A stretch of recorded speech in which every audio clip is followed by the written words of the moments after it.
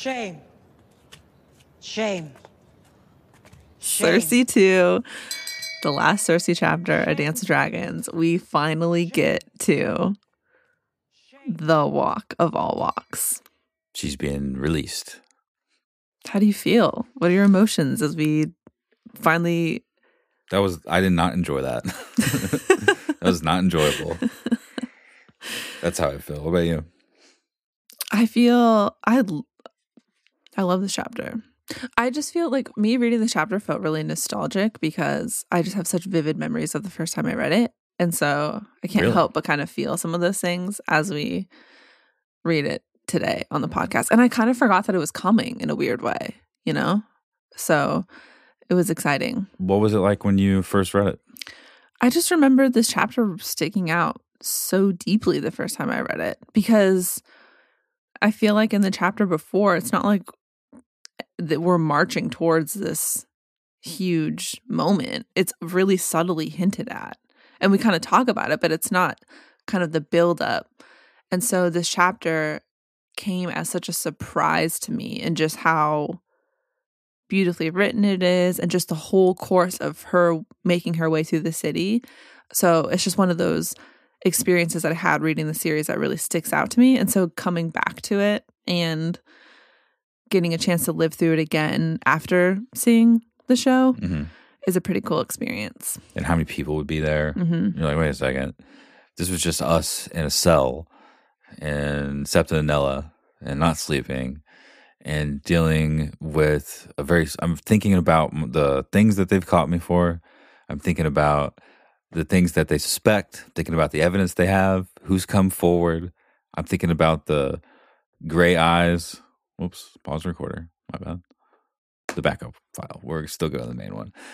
Thinking about the flecks of gray in the High Septon's eyes, High Sparrow's eyes when he's in that, I think it's Baelor's chamber. I might be wrong. The really simple one when he's judging Cersei. Yeah.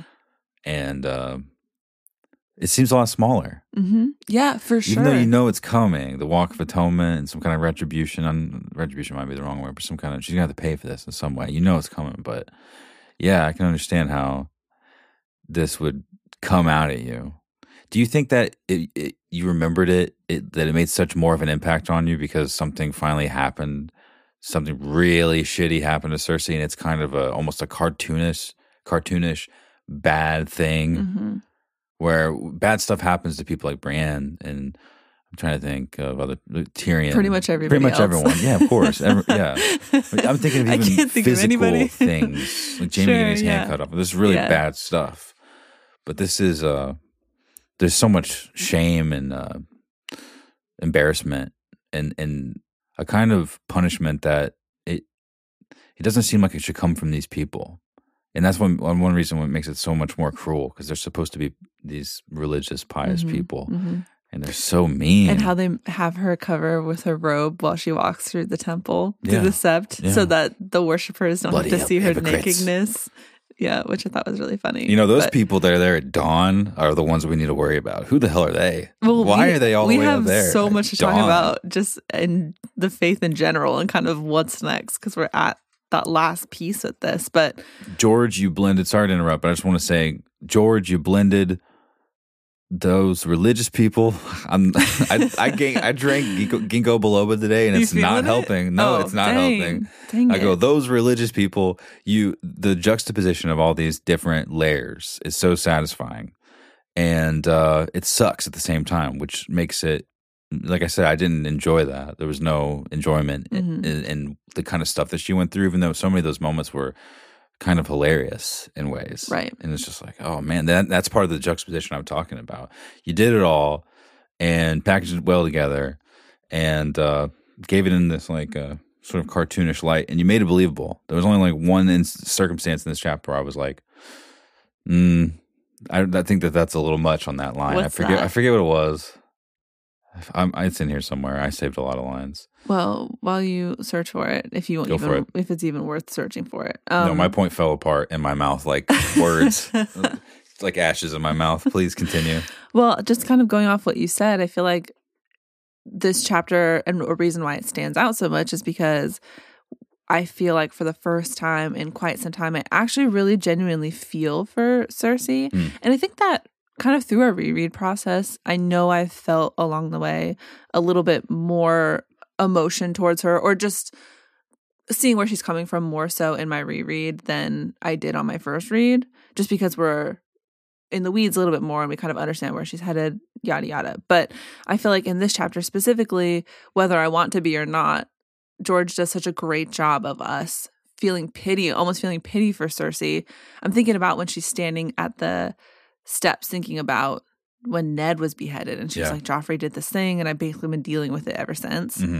You kind of forget all the stuff that she's done since then and kind of focus in on, oh, this is just a mom who's been playing defense because of her wild and out kid.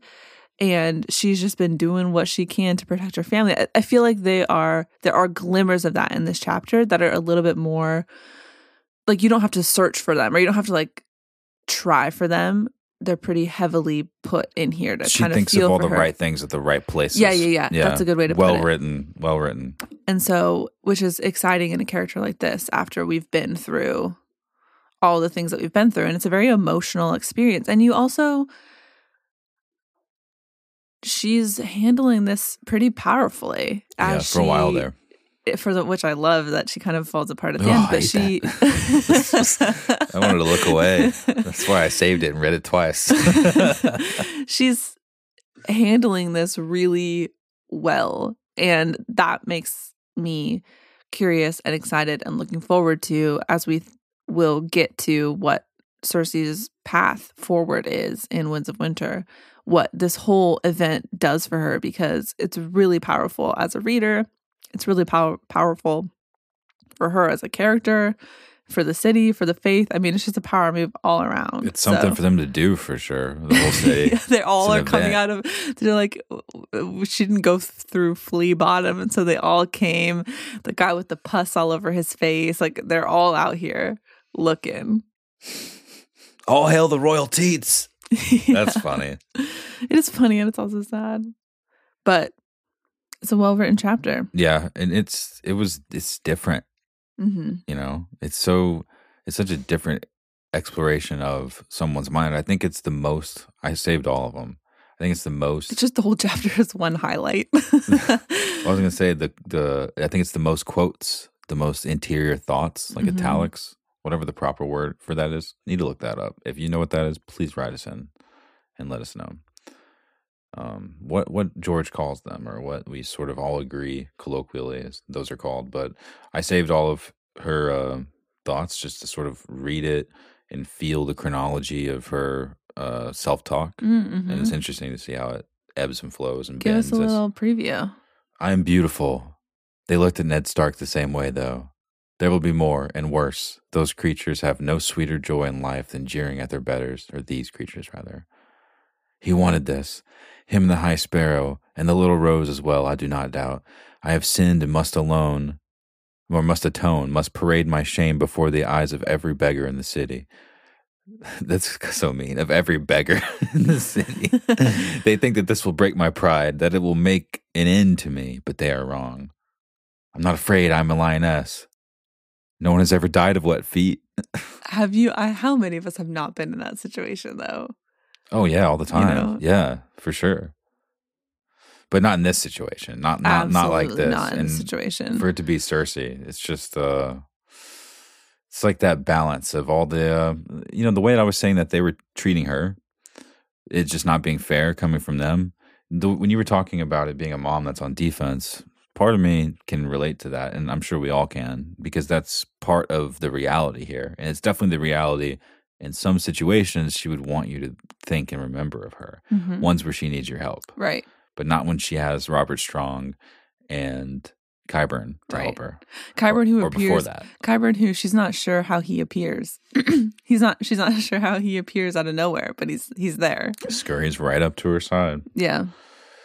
When she has power, she would be like, no, I want you to know what I did. I want you to remember all those things that I did. I'm the best. I'm like my father. And it's hard for me I didn't really pity her in that moment because of the Ned situation. Whenever she's remembering those things, I'm remembering the mistakes that she made. And there's hundreds of them. Yeah. Yeah. And I don't know. I can't speak for everyone that would be in that situation. Luckily, we don't have to be in that situation and talk about the weight on your shoulders for small decisions whenever you're in that role. But that's kind of the opposite force of getting to live with all that power and luxury that those decisions do eventually equate into those those weights being settled because you got that for so long. Now this. And I don't know. I think that it's less enjoyable knowing that she was in a position where she could have been nicer. She could have used her power to be a person that was more strategic and less personally affronting. But like the High Sparrow in his cold, slow, and measured out way, Septa Unella, in the way that she does it as well, she cracks a little bit easier as far as being a rude ass compared to him. You know, like she can't help but to be a little bit mean to Cersei because she just hates everything about her. But right. The pleasure that they take in being mean to her is basically what I'm trying to get at. She did the same to other people. Right. When she didn't have to. Just because it's like when she was pinching Tyrion when he was a baby. It's like, do you really have to be so mean? Do you really have to be so unchecked? Or in this chapter when she's seeing all the faces of people that she's known. She sees Sansa and Ned and her dad, and then she sees her friend that she threw down the well. Yeah. You know? And so, totally. And that's fucked up. But that's to why kill someone. That's why she's in this situation. Worse than being rude. Yeah, it is. Or whatever phrase you used. But that's why she's in this situation. So she's sitting there all through the night and that morning, and she's thinking about her options. And this is her only option because she can't go to trial and do a real trial because she thinks about how she has no friends. The High Sparrow is not her friend. All of the Septas and none of them are on her side. She doesn't have any contacts because she's been... Not even Lancel. Not even Lancel, but he's going to regret this. Whereas somebody like Marjorie, who has friends and who's able to sit trial because she's probably... It's not even about money necessarily, though. That helps. They do got it. But even if her whole vibe is 100% fake, she's navigating it. Whereas Cersei was just mad about it. And now she has to be here. This is her one option. And it's either going to continue to fuel her desire to bring everyone and everything down in flames, or maybe, and even saying this, I know it's not the case, it's going to turn a new leaf for her. I'm hearing beautiful music. Yeah. She somehow gracefully bows out and lets her sweet boy king try to navigate the rest. I know that that's not the case, but you know, it's like you're saying, she put herself in this situation and now she has to deal with the consequences. And the consequence is one of the worst things ever, which is her having to bear her body, her one beauty, her thing that she holds so dear, her crown, her looks, everything. And everyone's her like, you look like my mom. In that role, yeah. You know? My mom has, what did he say? I forget, sags less. It's like, why are you looking Something at your like mom, that. brother? But, you know, she's powerless. And everybody has seen everything. So what does she have left? Yeah, that's the thing. I mean, let them see it, you know? But I get it. The worst thing for me is stepping in shit with open wounds. Spoken from personal experience, it's not good. Has that actually happened to you? No way. Yeah, for sure. With open wounds and everything? Yep. Okay. When's the last time that happened? When I was a little kid. Okay. I wasn't sure, like, living in the streets of NYC. That visual. If it wasn't like cut up. You know, it doesn't matter. Went right to a bathtub though. I quick. can imagine that whole thing. But to me, it seems like she's playing the game slower than everyone else. The game changes around her, and a new character like Marjorie is there to sort of naturally fall in position of being the evolved player, not just someone with younger skin, but someone who is able to be more aware of the surroundings because she was in a position of lower state or of lower status, while the game has been changing, whereas Cersei has been locked inside of that holdfast. Yeah. While the game has been changing. So she's been less aware of it happening around her. Plus, she's getting less hot each day for most. Add that up, and it's kind of going to be hard to beat Marjorie unless you are paying attention to how things are and you're willing to do what you were saying, willing to navigate it as well as Marjorie is. So this is just a natural conclusion, a natural evolution of the form, really. Mm-hmm. And she's always been playing a different game than everybody else. Talking about Cersei? Yeah. Yeah, she's been, it's like the story at the beginning of the chapter with her and Jaime looking at the lions at Casterly Rock. Mm-hmm. It's, okay, congratulations, you are the Lord of the Edge. Right, exactly. Good job. You are.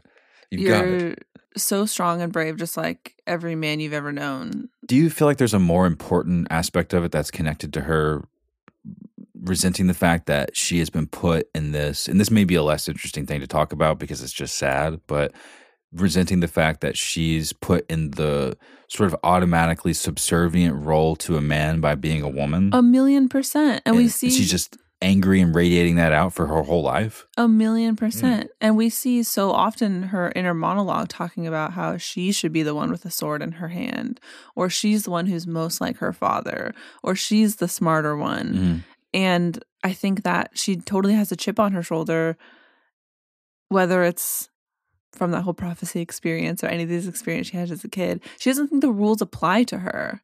And so she feels like... I don't know. That's a good question. But so I think she, A, feels like she's above the rules, and B, I think she's just very bitter almost about the fact that if the rules don't apply to me, like I think they don't, how come I'm being put in this quote unquote second class position, and why can't I just be the one that's raining down chaos and all of that kind of thing? But at the same time, this whole time she's thinking about, why hasn't Jaime come for me? She's looking for him. So that's so weird. She wants that power, and she wants to be regarded in the same way and to fight for herself and defend herself. And in this chapter, I think she shows that resolve and the guts that she has to be able to walk through with her head held high. She doesn't cower.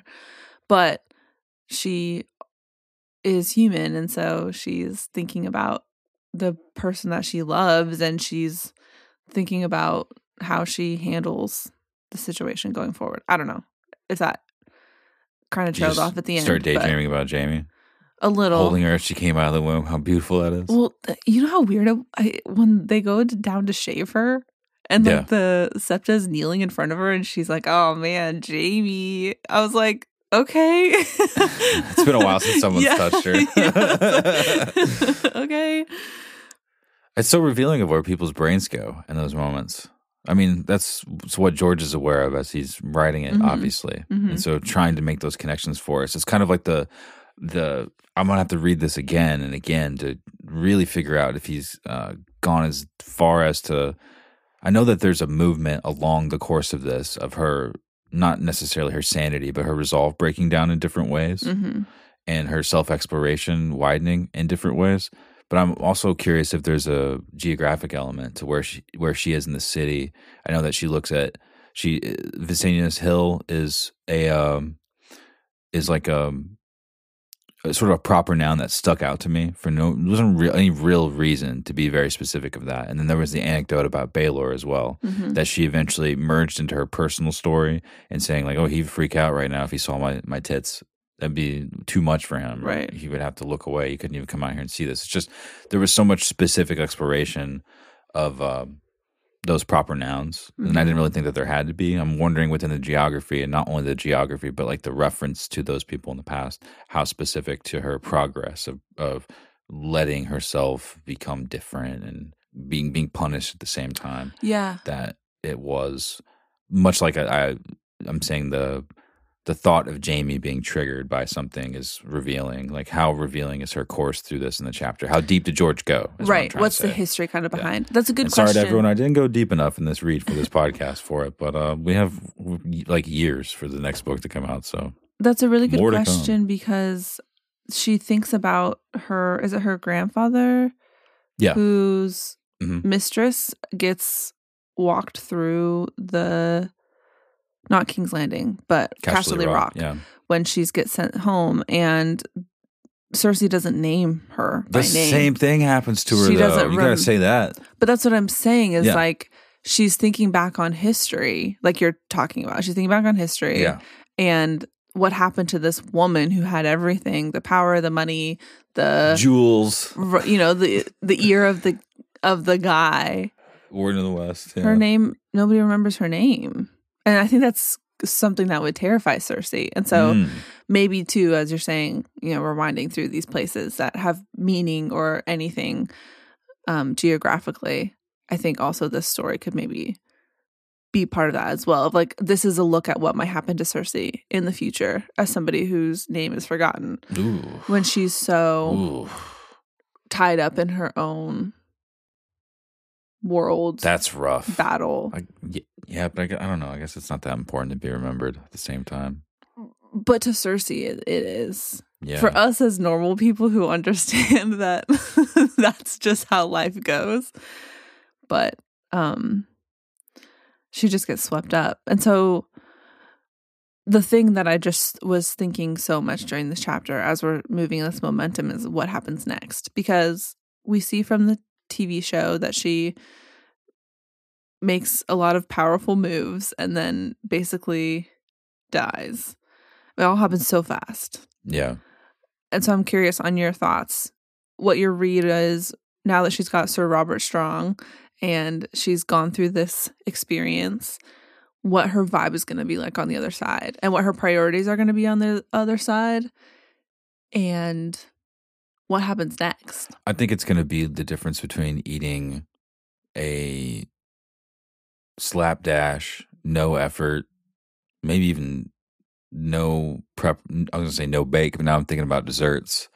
Think of just about a dish that is not all that, but it's enough to get you through. Mm-hmm. Like canned chicken or something. Right. My dog would freak out for that, though. So that's a perspective. A little bit of perspective. He'd be like, holy shit, leave the fluids in there. Or something that is so intricate in flavor and designed specifically for you. And maybe that's taking it too far, but at least very intricate in flavor. And with choices that inform the flavor, that's referencing the creation of the thing itself. Like there's a reason for all the things, not just because I thought this would taste good, but I've been building up to this. I think that's what, first off, we're just going to experience from Cersei no matter what. Mm-hmm. And if we just took this chapter in context and compared it, I hate to rack on the show. I think they did a pretty good job, but I mean, read this chapter and compare it to watching it. And I know that this scene specifically, I feel like. What were you going to say? When you're saying they did a good job, I think, this scene specifically. Yeah, they did a good job with the scene, but I just think the book is so much more powerful. 1,000,000%. It's just the imagery in it and what we're able to do with the moments, and then like what we were just talking about, the references within the moments to sort of pause time and reflect and time travel, and to think about Ned on top of that hill. It's just things we couldn't really do in the show. And I mean, these are obvious points, but because of that, I think it made this so much more special to me because it is so good, And thinking about the rest of it, like the way you just described it, made me kind of feel like, it made me fall a little bit flat because I'm like, yeah, she does just die. But there's a lot that happens in between that kind of gets blended together. But whatever it is, I think it's going to be hopefully so well scaffolded that it's like we won't be able to forget it.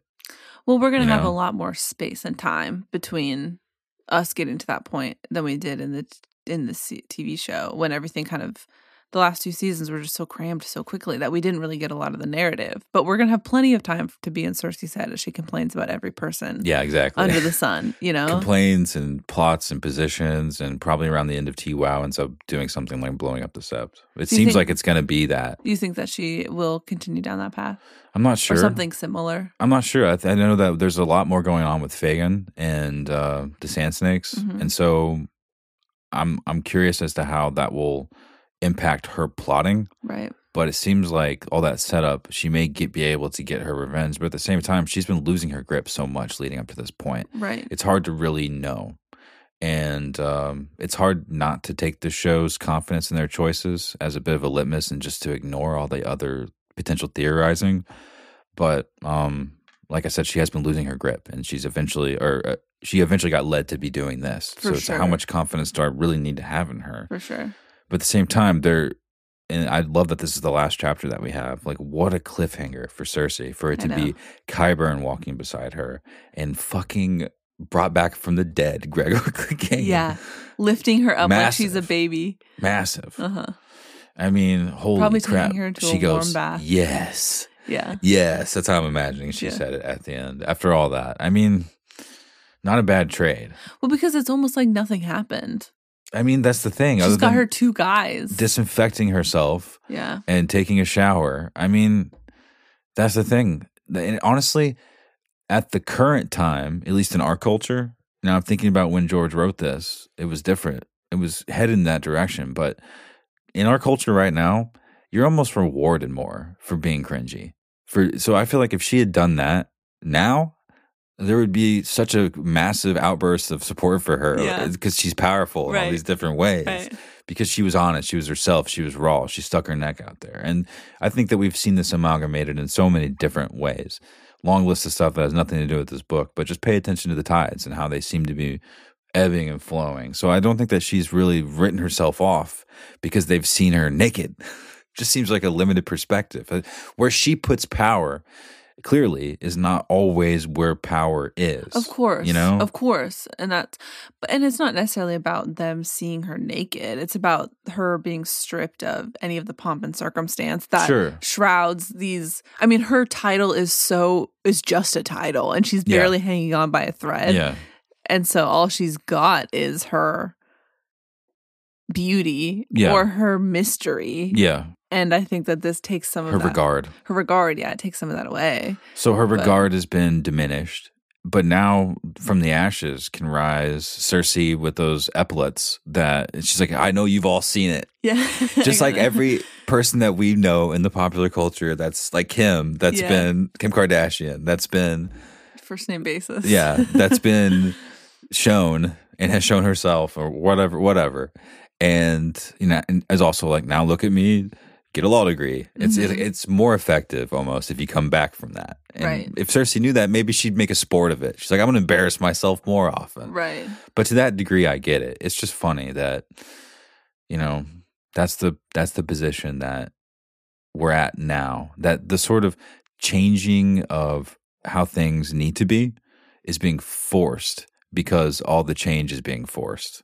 So we're watching it happen in King's Landing with the Sparrows, with the faith sort of being taken over by other people. Like the power shifting. It's basically doing the same thing, but we're choosing to use it more effectively. And they've always used it ever since we've learned about the history of Westeros. Those people that have been able to congregate, whether in Old Town or whether now in King's Landing, against rival forces like the Targaryens when they came, for example, that seem to have power that can match theirs. And if it overshoots their power, they still try to use that connection to all the people to try to get something out of you. That's politics, baby. Exactly. Yeah. Exactly. And so that opportunity that's still there is open when there's all of this disjointedness in the actual ruling family itself. So yeah, I mean, there's going to be change, and the more violent they are, the more they're going to be able to shake it up, and the more they're able to shake up is based on how disjointed you guys actually are. Meanwhile, you're being invaded, and it's going to start happening physically instead of just figuratively, and the snow's going to start falling. Right. And so it's like a perfect sort of storm of all these things happening, and so of course this change is being forced very quickly. So in the grand scheme, Cersei walking, you know, it makes very much sense. And I think that I know that they've only seemingly got her for things like adultery, but I would be stoked if I were her, that this is all, that they were able to keep me like that the power has changed so much here that they could kill me if they wanted to, and they haven't. Mm-hmm. There's still a chance for something. I would be stoked if I were her. But she seemed to make it through the walk based on feeling superior and like leaning on that superiority rather than thinking about how much it doesn't matter. There was a little bit of that. do you think about that? Well, the Faith have got to know that too. It's no way they just let her go being like, Cersei absolutely repented. She's a changed woman. And so that decision that they made to let her go in that way and to basically fuel her. Basically, what I'm trying to get at is they knew what was going on.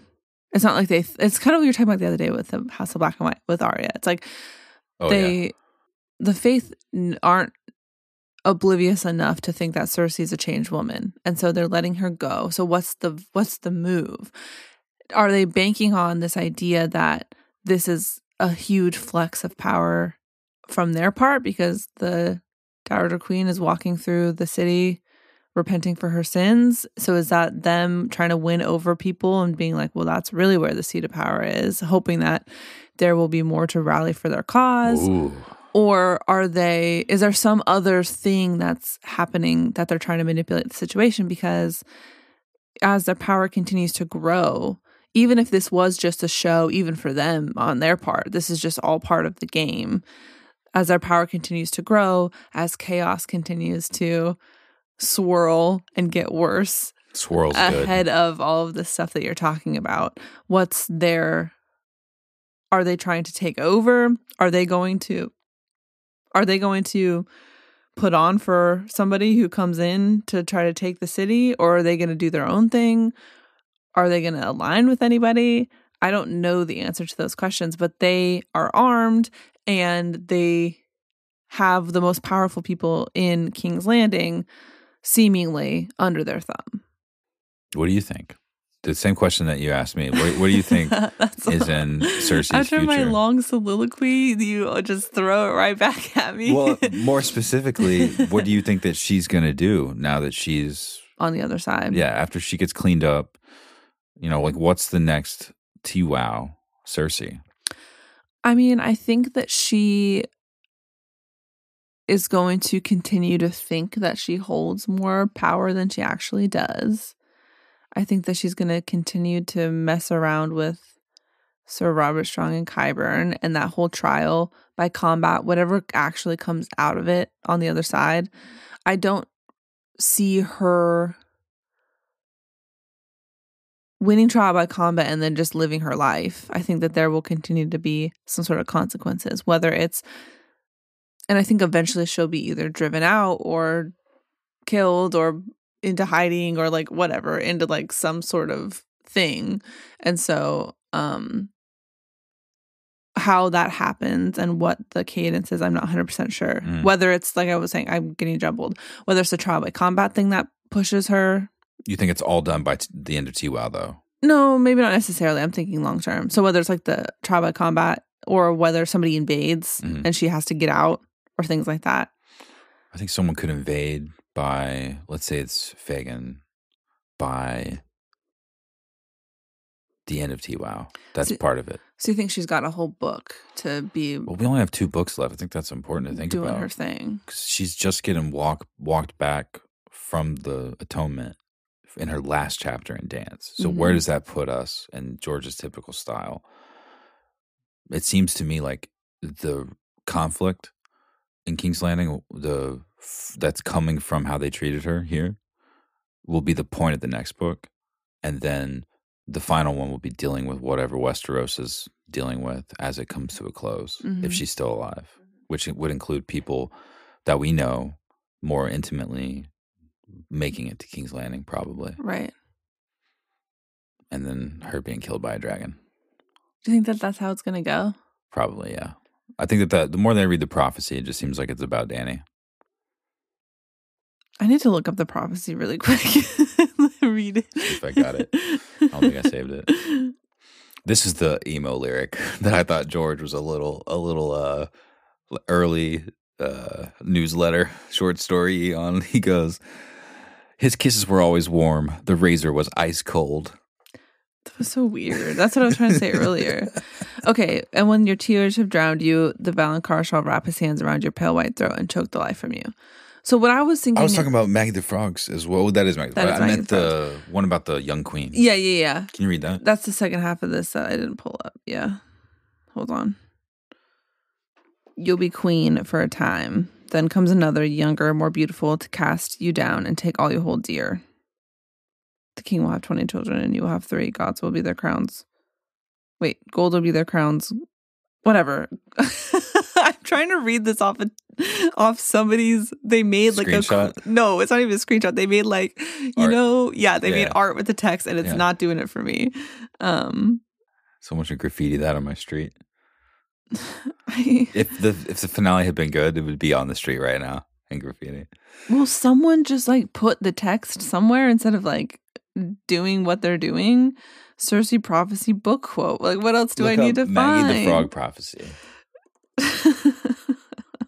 All the scum had come out to see a queen brought low.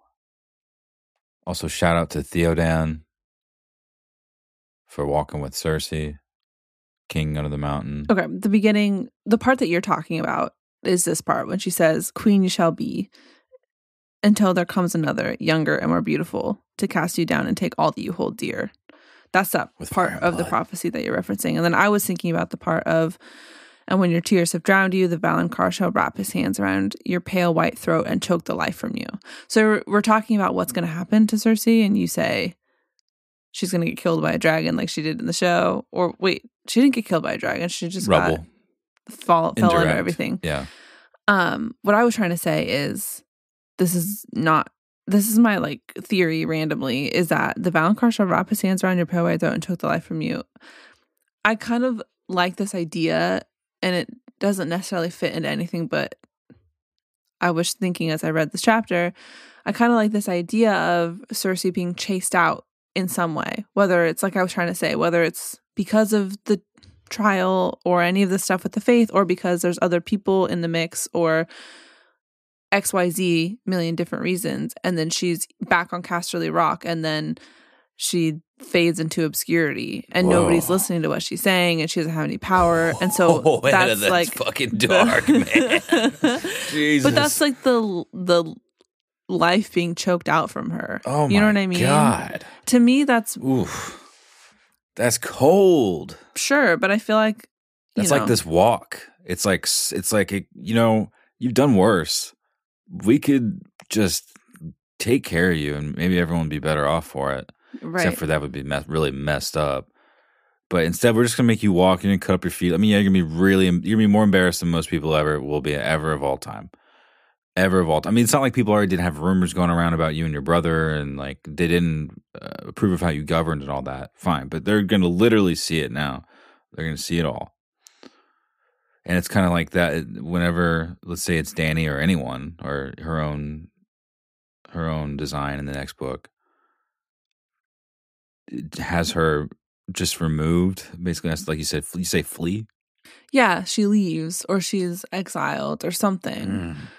And fades into obscurity. I feel like that would be really sad for her. Jeez. I mean, there's also, what if there was no more, sorry to interrupt, what if there's no more chapters? What if just mid-T-Wow, and we're done with Cersei? It's like, oh God, that's cold. I mean, there's all the theories about who the Valonqar is and how Jaime's going to play into that, and all this kind of thing, and how who's actually going to do the deed. But it might be interesting if that's more of a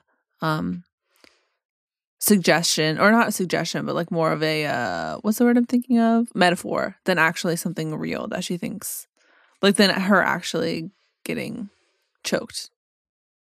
Anyway, whatever. That's just what I was thinking about as what could happen to her next, because I do think we're talking about how quickly everything happened in the show, and we like didn't really get a chance to explore a lot of what's happening with her, other than her whole thing with Sir Robert Strong being him standing over her. She's saying things to people. And so I think that in that space, either we'll lose any sort of, like, she's not going to have any redemptive qualities. And like, she's not going to come out the other side having redeemed herself. And so she, like I was asking at the beginning, become a changed woman. And so we're not going to feel bad whenever whatever ends up happening. Or maybe we will, because George R. Martin is a really great writer and we feel bad for him. I felt bad for her in this a couple points along the way. You're like, I feel bad for him, for everyone getting mad at him for not writing T-Wow, but he brings this upon himself. No. Instead of feeling bad for her, we will feel bad if she gets her revenge in some way in the next book. We're going to feel bad because she shouldn't be in this situation. She shouldn't be in this situation? The back room scheming that she did to set up that lifeline with Qyburn not everyone was aware of it. You know what I mean? It wasn't at the forefront. Even Kevin helped, and he may have no idea what he helped seed. You know?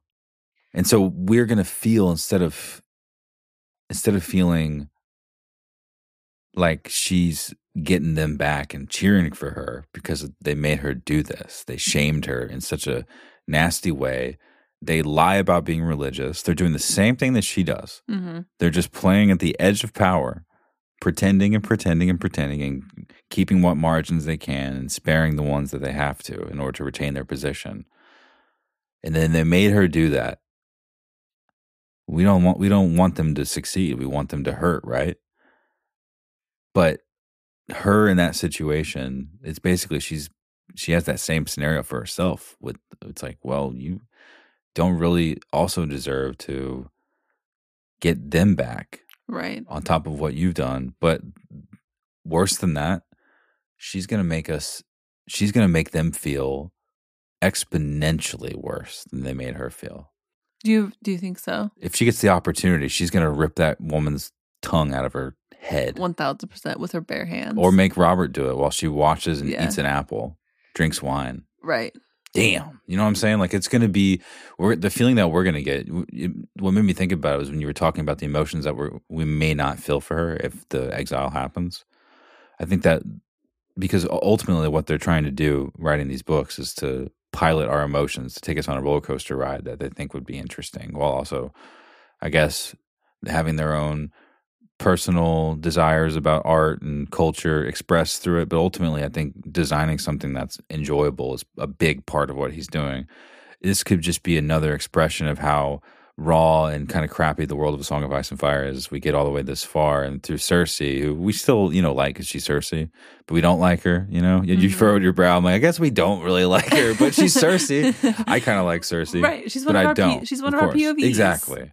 But to be in that position and to get them back on such a degree, like she may not only kill them, but she may torture them in ways that is just bad, right. bad. And she holds just enough power still. And we're going to feel that. And we're going to be like, ugh, right. That's gross. Right. So that might be in our future too. I just keep thinking about Sir Robert Strong picking her up and cradling her like a baby. I mean, she's got the people on her side to be able to do that. And so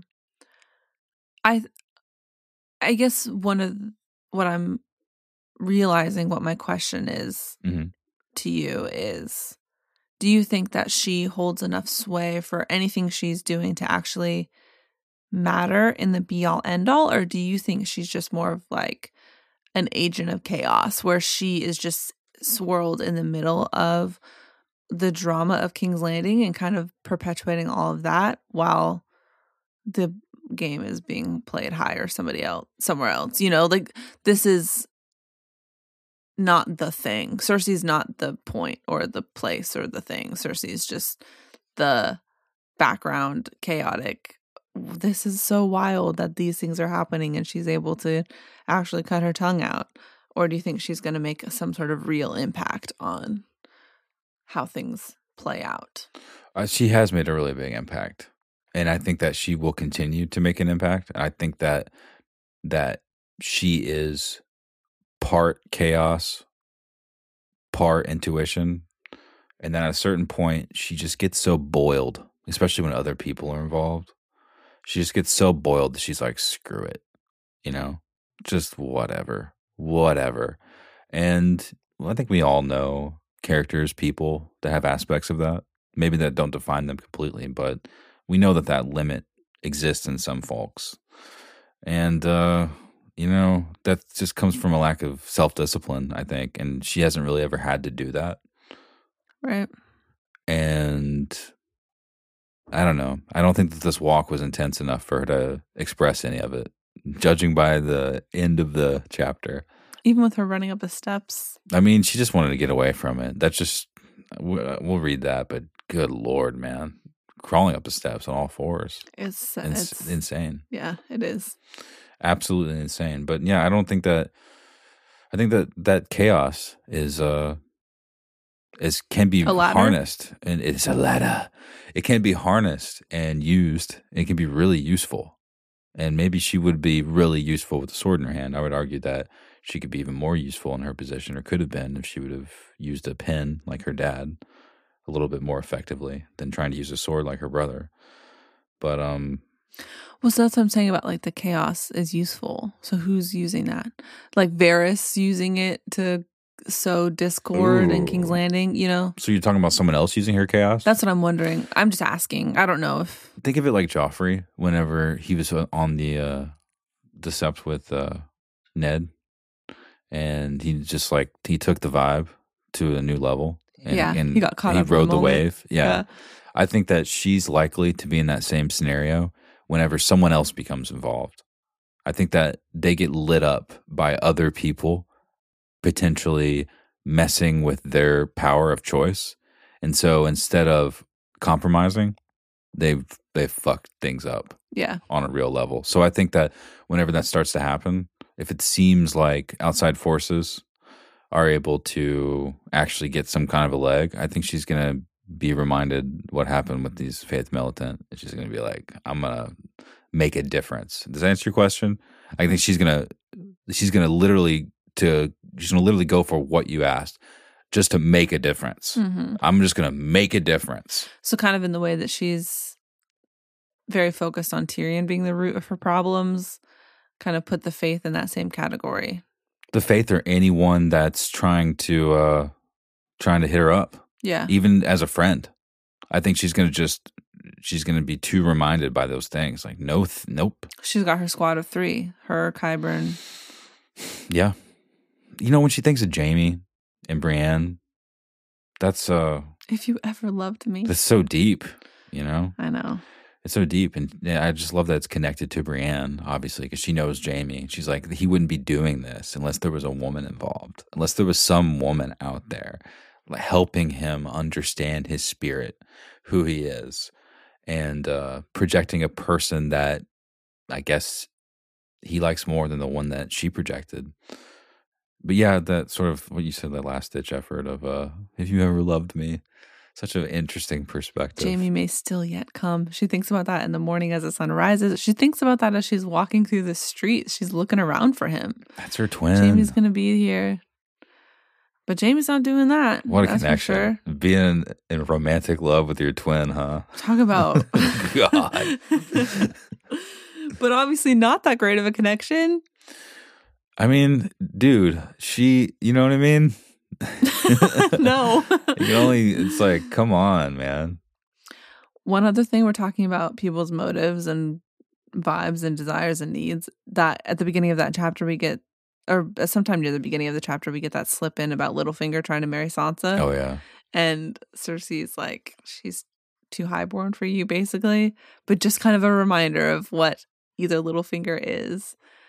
What his Achilles heel is, or what he's actually in some calculated way trying to work towards. But how is Sansa his Achilles heel? I don't understand that. Because I think that Sansa's like his blind spot.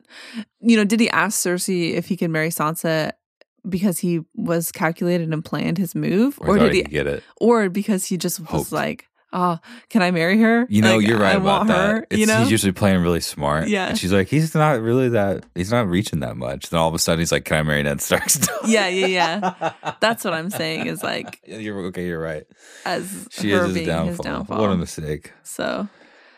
I guess it didn't go anywhere. It's the first we're hearing about it, you know? For sure, but kind of thinking about in the future. Didn't judge him too bad for it, I meant. Obviously they didn't get married. Right. But in the future, is that just like, oh, a little tidbit to Littlefinger's still out here, and this is the stuff he cares about. It is a ladder. Yeah, jeez. I'm going to read some more of these quotes. A little walk and I'll be home. I'll be back with Tommen in my own chamber inside Maegor's holdfast. I could still refuse. I could still insist upon my innocence and hazard all upon a trial. If Jaime had not lost his hand, ... He loves me. He will not refuse his own mother. This is about Tommen now. Joff was stubborn and unpredictable, but Tommen is a good little boy, a good little king. He will do as he's told. It's just so interesting to go through all of it. It is not so far. I am a lioness. I will not cringe for them. Can we read the... I must keep walking. That last paragraph? No, the Ned Stark stuff. Oh, yeah. And I also think you should read the Morning Air thick with old. Oh, yeah. Should I read it? Yeah. Here's a fantastic quote. The morning air was thick with the old familiar stinks of King's Landing. She breathed in the scents of sour wine, baking bread, rotting fish, and night soil. Smoke and sweat and horse piss. No flower had ever smelled so sweet. You know what that feels like, though. Oh, yeah. You know? 100%. Gasoline. Lawnmowers. It smells like home. I'm like, oh, yeah. I like the smell of that. I like a little bit later it goes, it came to her suddenly that she had stood in the very spot before on the day Lord Eddard Stark had lost his head. That was not supposed to happen. Joff was supposed to spare his life and send him to the wall. Stark's eldest son would have followed him as Lord of Winterfell, but Sansa would have stayed at court a hostage. Varys and Littlefinger had worked out the terms, and Ned Stark had swallowed his precious honor and confessed his treason to save his daughter's empty little head. ... Instead, Joff had commanded that Stark's head be struck off, and Lord Janos Slynt and Sir Ilan Payne had hastened to obey. I was just there, the queen recalled, gazing at the spot. Janos Slynt had lifted Ned Stark's head by the hair, and his life's blood flowed down the steps, and after that there was no turning back. The memory seemed so distant. Joffrey was dead, and all the Stark sons as well. Even her father had perished. And here she stood on the steps of the Great Sept again, only this time it was the mobs.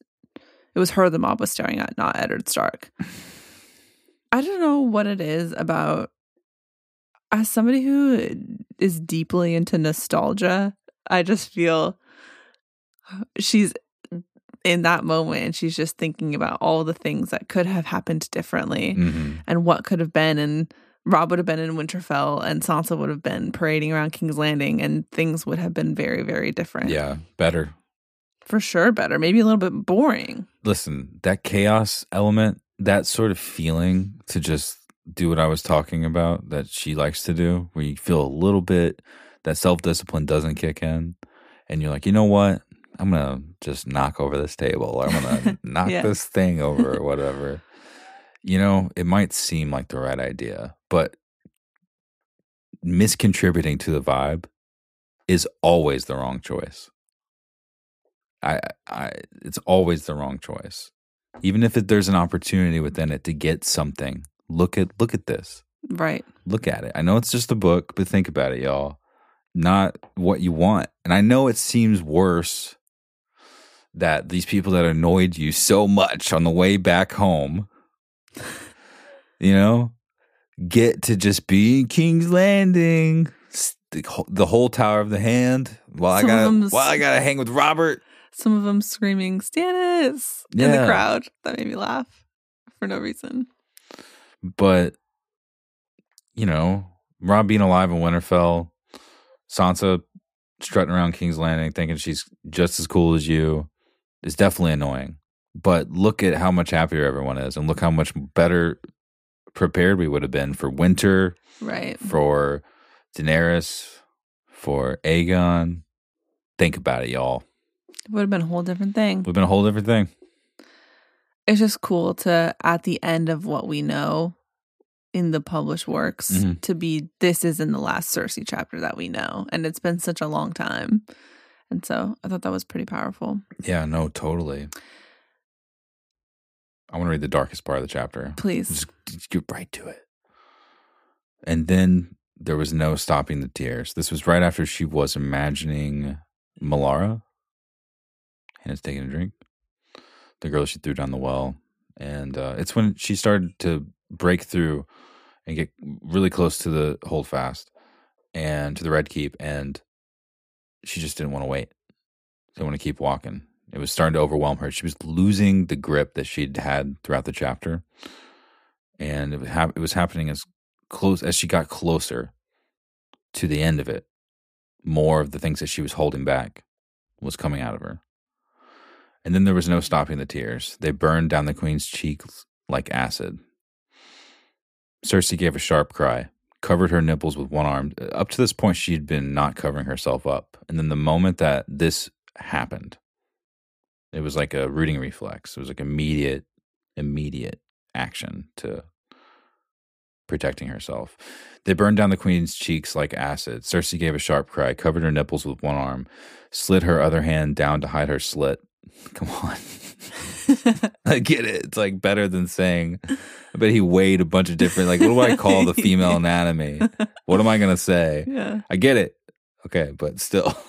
It's like in this context. Especially because we just spent a lot of time watching documentaries about people at sci-fi fandom in the 80s. And so you can like see where the vibes are coming from. And then he writes something like that. 100%. It just adds to the... It's kind of a sharp, but also kind of like, ha-ha. Yeah, exactly. Like a way to refer to it. And in this setting where it's really sad, it just kind of sticks out like a little bit rough. Yeah. But it should be rough. But at the same time, it's really rough. Right. Anyway. We're supposed to be reviewing this, okay? This is a podcast like, talking about really it. Spending so much time. Okay, that's the whole point. Slid her other hand down to hide her slit and began to run. I thought of a person I knew that had an unfortunate name. Join our Patreon, subscribe to Squadcast. I'll tell you about it. Shoving her way past the... You got to pay for that one. Even I don't know that one. Oh boy. Other hand to hide her slit and began to run, shoving her way past the line of poor fellows, crouching as she scrambled crab-legged up the hill.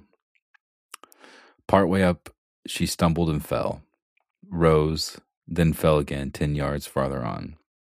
The next thing she knew, she was crawling, scrambling uphill on all fours like a dog as the good folks of King's Landing made her way for her, laughing and jeering and applauding her. Imagine watching that part of it. Ass up. Imagine watching that part of it. God. Imagine watching that part of it. That's what I was kind of saying at the beginning of the chapter, is I feel like there's such an amazing balance between feeling for her and feeling the darkness and the pity and also the humor in it, and also feeling like she deserves every second of it, and also feeling on her side because she's feeling herself for a while to get through it. You know, all these very universal feelings that I feel like, I just said feel 17 times, but George R. R. Martin does a really good job of... That's all this is. This chapter. It's not a lot of action, you know?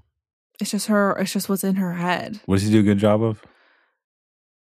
Making us see every perspective at the same time. Yeah. So this is a great chapter. It's not like riding a pirate ship, you know? Just walking naked in front of a bunch of people. It's different. Sure. Let's read I'm going to read the end. I'm going to skip around a little bit, but I want to describe after Cersei crawls up. She finally makes it. A shadow fell across them both. Jocelyn had put a blanket around her, blotting out the sun. The queen felt cold steel slide beneath her, a pair of great armored arms lifting her off the ground, lifting her up into the air as easily as she had lifted Joffrey when he was still a babe. A giant, thought Cersei, dizzy as he carried her with great strides toward the gatehouse. She had heard that giants could still be found in the godless wild beyond the wall. That is just a tale. Am I dreaming? No, her savior was real. 8 feet tall, or maybe taller, with legs as thick around as trees. He had a chest worthy of a plow horse and shoulders that would not disgrace an ox. His armor was plate steel, enameled white and bright as a maiden's hopes, and worn over gilded mail. A great helm hid his face. From its crest streamed 7 silken plumes over the rainbow colors of the faith. A pair of golden 7-pointed stars clasped in his billowing cloak at the shoulders, a white cloak.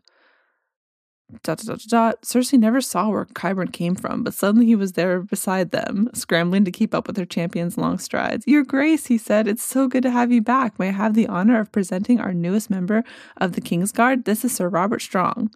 Sir Robert, Cersei whispered as they entered the gates. If it please your Grace, Sir Robert has taken a holy vow of silence, Qyburn said. He has sworn that he will not speak until all of his Grace's enemies are dead and evil has been driven from the realm. Yes, thought Cersei Lannister. Oh, yes. So I guess that answers our question about what's going to happen next. Yeah. That pretty much I think you nailed Qyburn's energy perfectly. That pretty much sums up everything we've been trying to say. I love that, dude. He plays so well. Mm-hmm. So well. He goes, if it please your Grace. Yeah. He's taken a vow of silence. He has sworn that he will not speak until his Grace's enemies are dead and evil has been driven from the realm. It's the perfect thing he could say in that moment. Really? To her, yeah, for sure. Would it not be more perfect if he was like, listen, we're going to kill those bastards. They're going to die. No, because it feels there's more weight behind it. He's taken a vow of silence until he can do this for you. What if he was like, he can't talk because I've made him in a lab? Nah, no. We like the mystery. Okay. Why? Let me tell you the other things about the way she describes Sir Robert Strong. Yeah, I was like, what's this guy's deal? You know. I get it. Y'all know. I get it. He knows what's going on. No Jaime. All right, Jaime. She's got a new man. With a chest worthy of a plow horse. Shoulders that an ox would. He's cold sounding though. Would like. So there we have it. The last Cersei chapter in Dance of Dragons, and there's no published Winds chapters for her. So we really get this cliffhanger, and the momentum is still moving forward very swiftly, but we get cut off, which I think is a great way to end the chapter. We didn't talk about the shame bells one time. Oh, we didn't? What's there to say? Well, that's one of those things that I feel like is has become such a cliche in this whole thing. Everybody... What's wrong with cliches? There's nothing wrong with cliches. You were fine with cliches when Robert Strong was lifting Cersei up. There's absolutely nothing wrong with cliches. I'm just saying that all of that is implied as part of this. Shame. I want to rewatch. So before we sat down to record, I was like, should we rewatch the scene in the show? And you were like, no, I don't want it to color the reading. Me personally, you could watch it. No, I think that was a good call, but I might watch it after this just because I'm curious. Yeah. Okay. And I remember it being good. Let's give our owns. I have two. Good. I think you should go first because mine's really short. Okay. Here we go. This is Cersei talking about Lollys Stokeworth. If that pale, soft, stupid creature could incite the animals when fully clothed, how much more lust would a queen inspire? God. You got a point there, Cersei. Ready? Own 2. But one day I will have your tongue ripped out with hot pincers, and that would be hilarious. That will be hilarious. Hilarious is the perfect word to use in that situation. Yeah. Very modern seeming. Mm-hmm. She knows what's up. What do you got? I got just another one of her inner monologue moments. The queen walked on, clad in only goose prickles and pride. As it's cold and people are throwing things at her, and all she's got is her pride and those little goosebumps that you get. I thought that was a really good summary of kind of everything. So those are our owns. And now we're on to yours. We had a bunch that came in from Twitter this past week for this chapter. Do you want to just go over the one? Shout out Twitter. Sorry to talk all the crap we did about you guys. I know. 2 episodes ago. Did. Last time we were like, Instagram forever, Twitter sucks. And then nobody sent any owns on Instagram and everybody sent their owns in on Twitter. It's because Hannah insisted on posting a picture of Cersei walking naked in our Instagram story. So first of check all, it out, y'all. It was on our story. You couldn't see anything. It was all blurred out. It was just like her head and her legs, true, but basically. It was so suggestive. I thought it was a great post. It was a great post. I think you killed it. The only thing I would have improved it, the only thing I would have done to improve it is to use the unedited one and to have the the call for owns just perfectly cover up the nudity. Yeah, that would have been good. Yeah. You've really been coming for me all week about that post that I made on Instagram, though. But coming from Twitter, first we have Jill Kate, who says, "Owen to George R. R. Martin for his ability to make my heart pound with the force of all Cersei's anxiety and failings as if they were my own.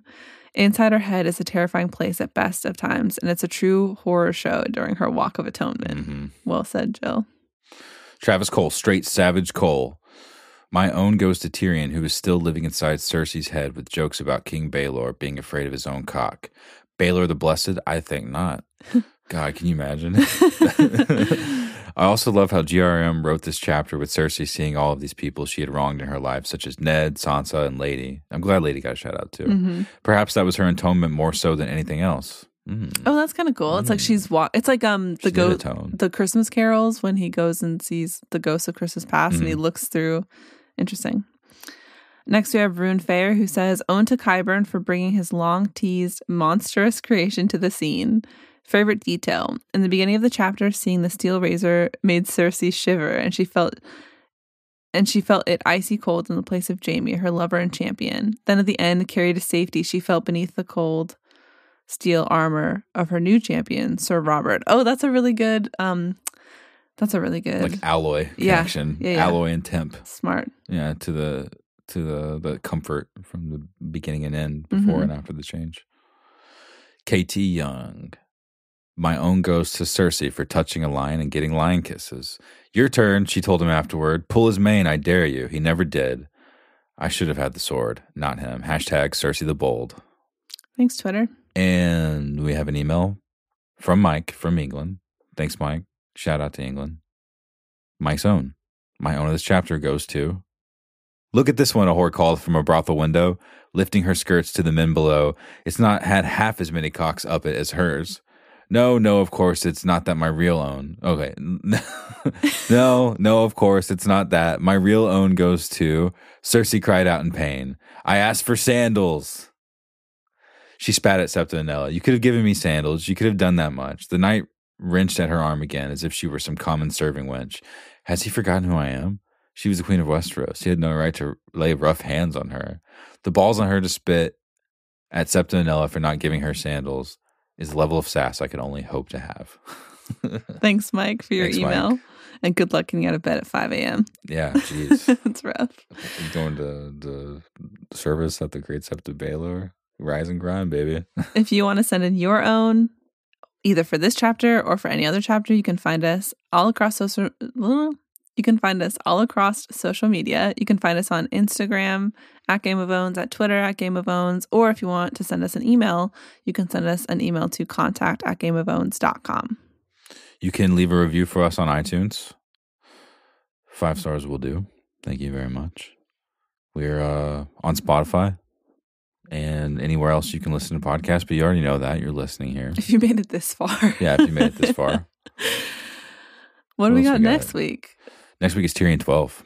It's the last Tyrion. Very exciting. From one as we roll through the end. Yes. You can find our reading order at afeastwithdragons.com. If you want to follow along, if you want to get caught up. We're almost at the end of this adventure, and many more await us in the future. But for now, we're still coursing through A Feast with Dragons. The last thing I'll say is if you are looking for more content, if you want our podcast Squad of Ice and Fire, where we mostly just record us hanging or talking about other things, or if you would like to listen to Zach's solo podcast where he has started to reread the series from the very beginning, you can find all of that on our Patreon at patreon.com/goo.